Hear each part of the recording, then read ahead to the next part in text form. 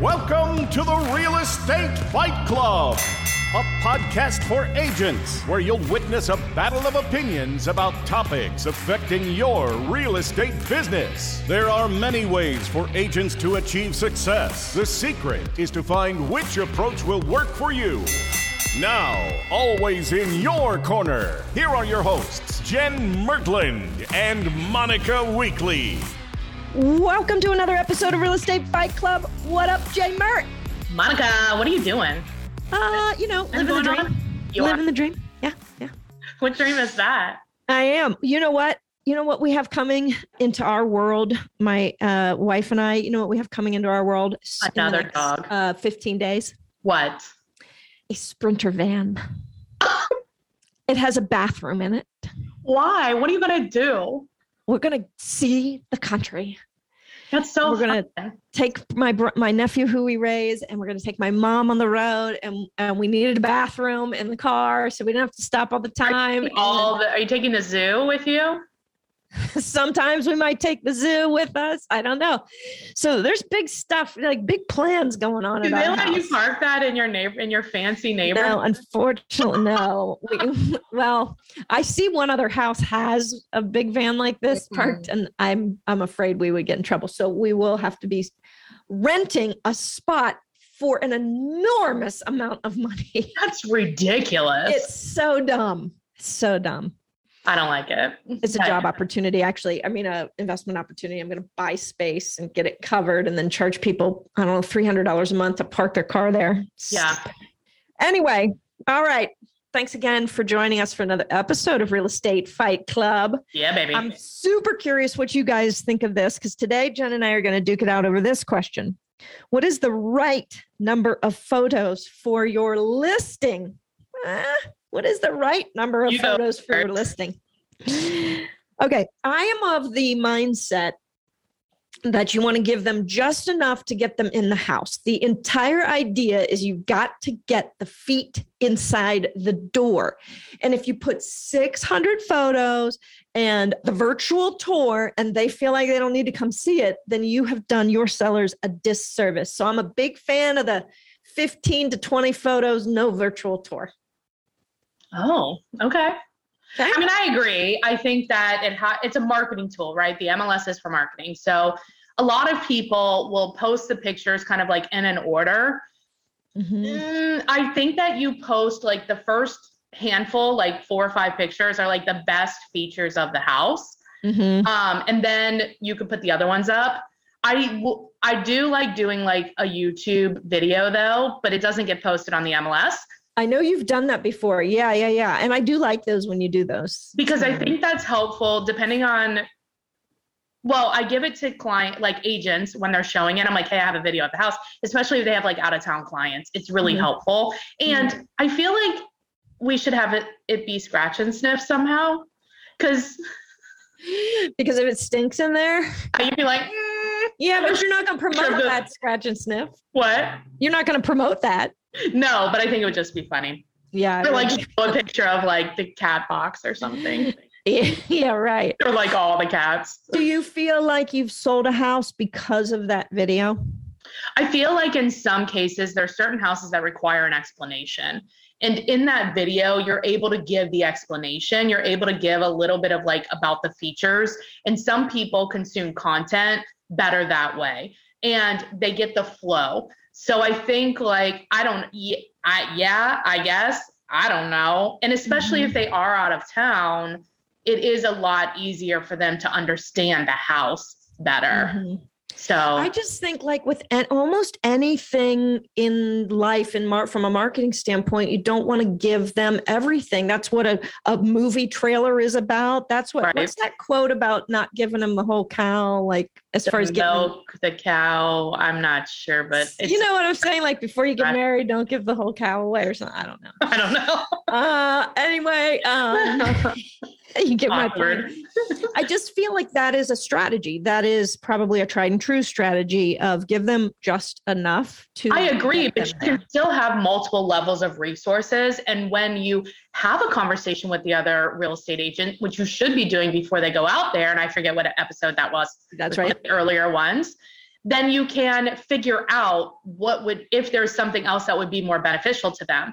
This is like, hey, before you go on a listing appointment, I'm assuming that you're pre-qualifying 100% of the time. And based on that conversation, you're bringing different materials. This is the same thing. It's like, yes, on the MLS in the initial offering, you have the set of pictures that gets them to do an action, call you, schedule an appointment, something. And then from there, you ask your questions to figure out what would get them to do the next action, which is like make an offer.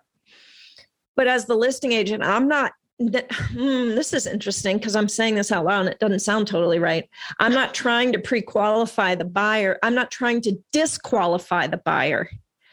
It's interesting. We should fight about that because I am. Yeah, I know you are, but I now from a financial standpoint, of course, I don't want anybody going through the house who can't afford the house. That's obvious. But I mean, you just never know when somebody's going to fall in love with some aspect of the house. So I'm not going to try to talk them in or out of it before they see it. Yes or no, but there are certain houses that have a reality associated with them, right? So like you have certain houses where it's like, I know you really like I know you think that you like old houses, but like it needs $100,000 in renovation. So if you're not prepared to do $100,000 reno,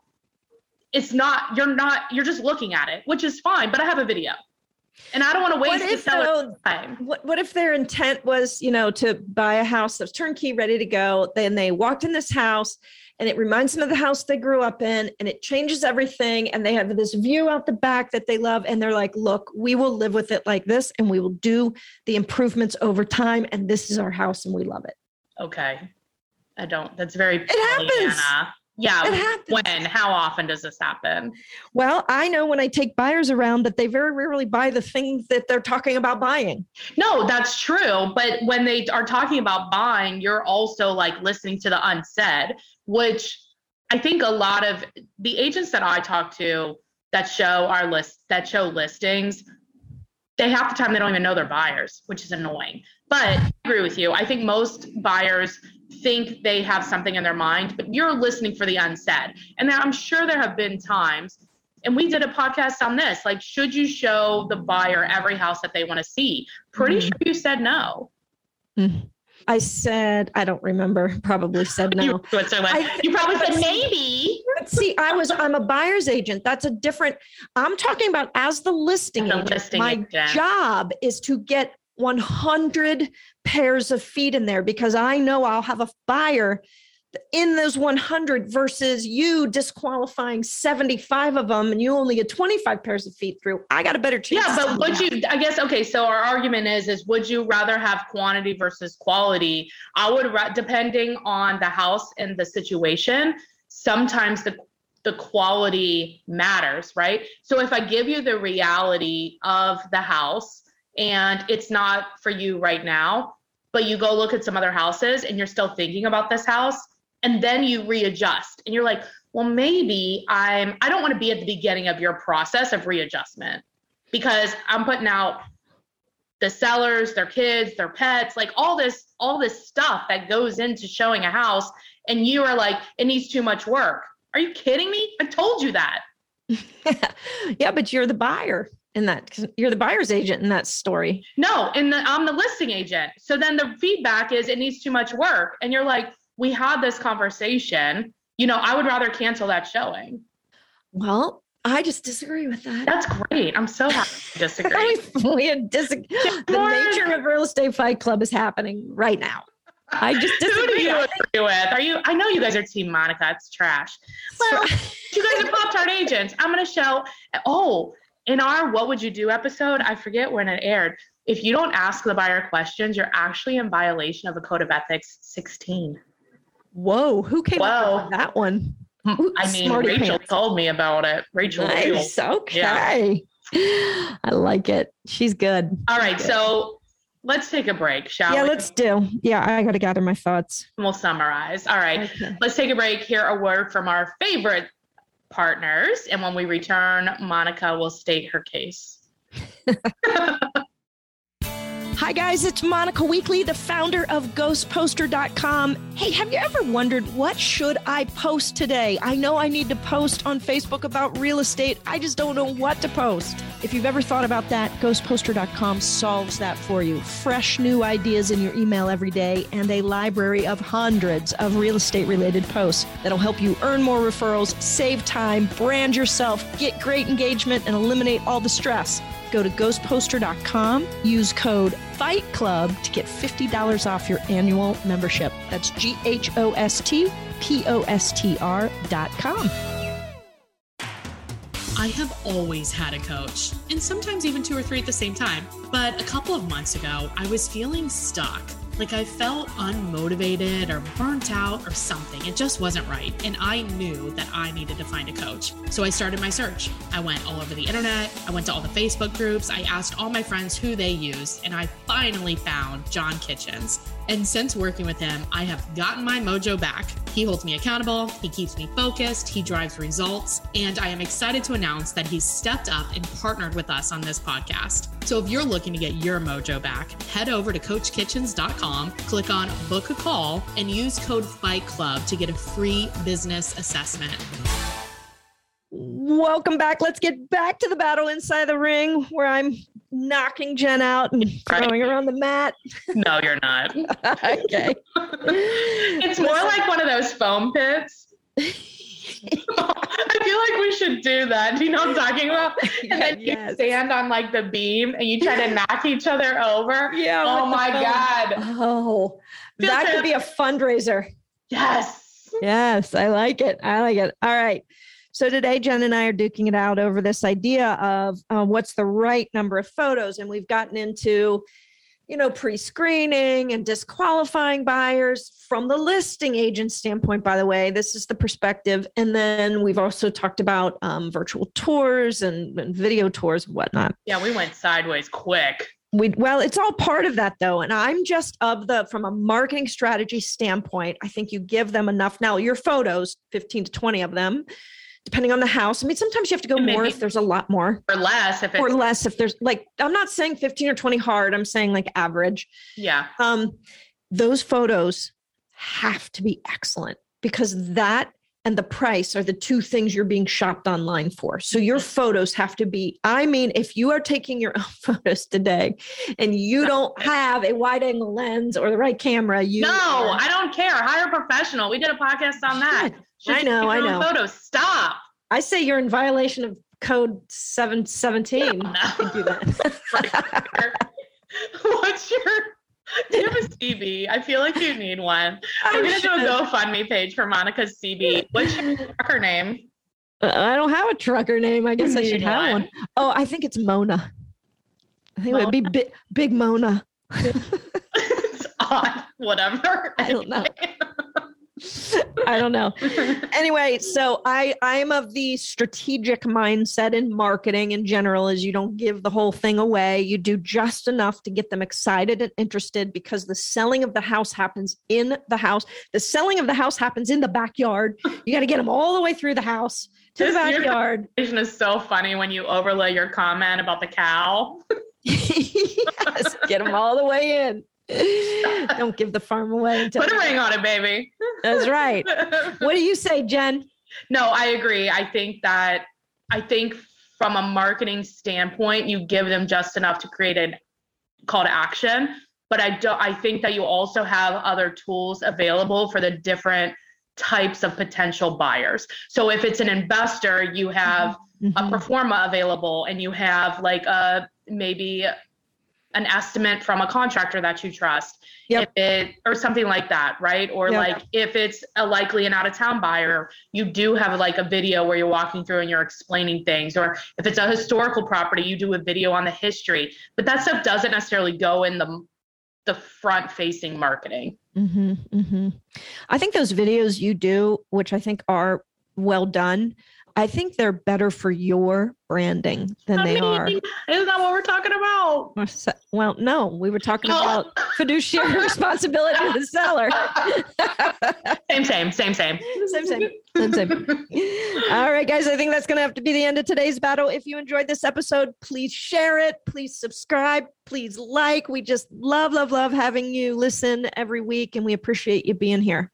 Yes. And make sure you find us on all social media, YouTube, Instagram, Facebook, LinkedIn. We're everywhere. Everywhere. Real Estate Fight Club podcast. You're going to want to look for that and look for our logo, which is our awesome two, what do they call those? Boxing gloves. Yes. Just forgot. And of course, if you are interested in learning more about why we came over to EXP, give us a call at 513-400-1691. Monica, bye. Are we staying tuned for a tiebreaker here? Oh, on this one? Yeah. There's a good tiebreaker. Stay tuned. Marketing expert coming your way. All right. We have our tiebreaker here, Heather Herr. Hey, Heather. Hi, how are you? Good. How are you today? Doing great.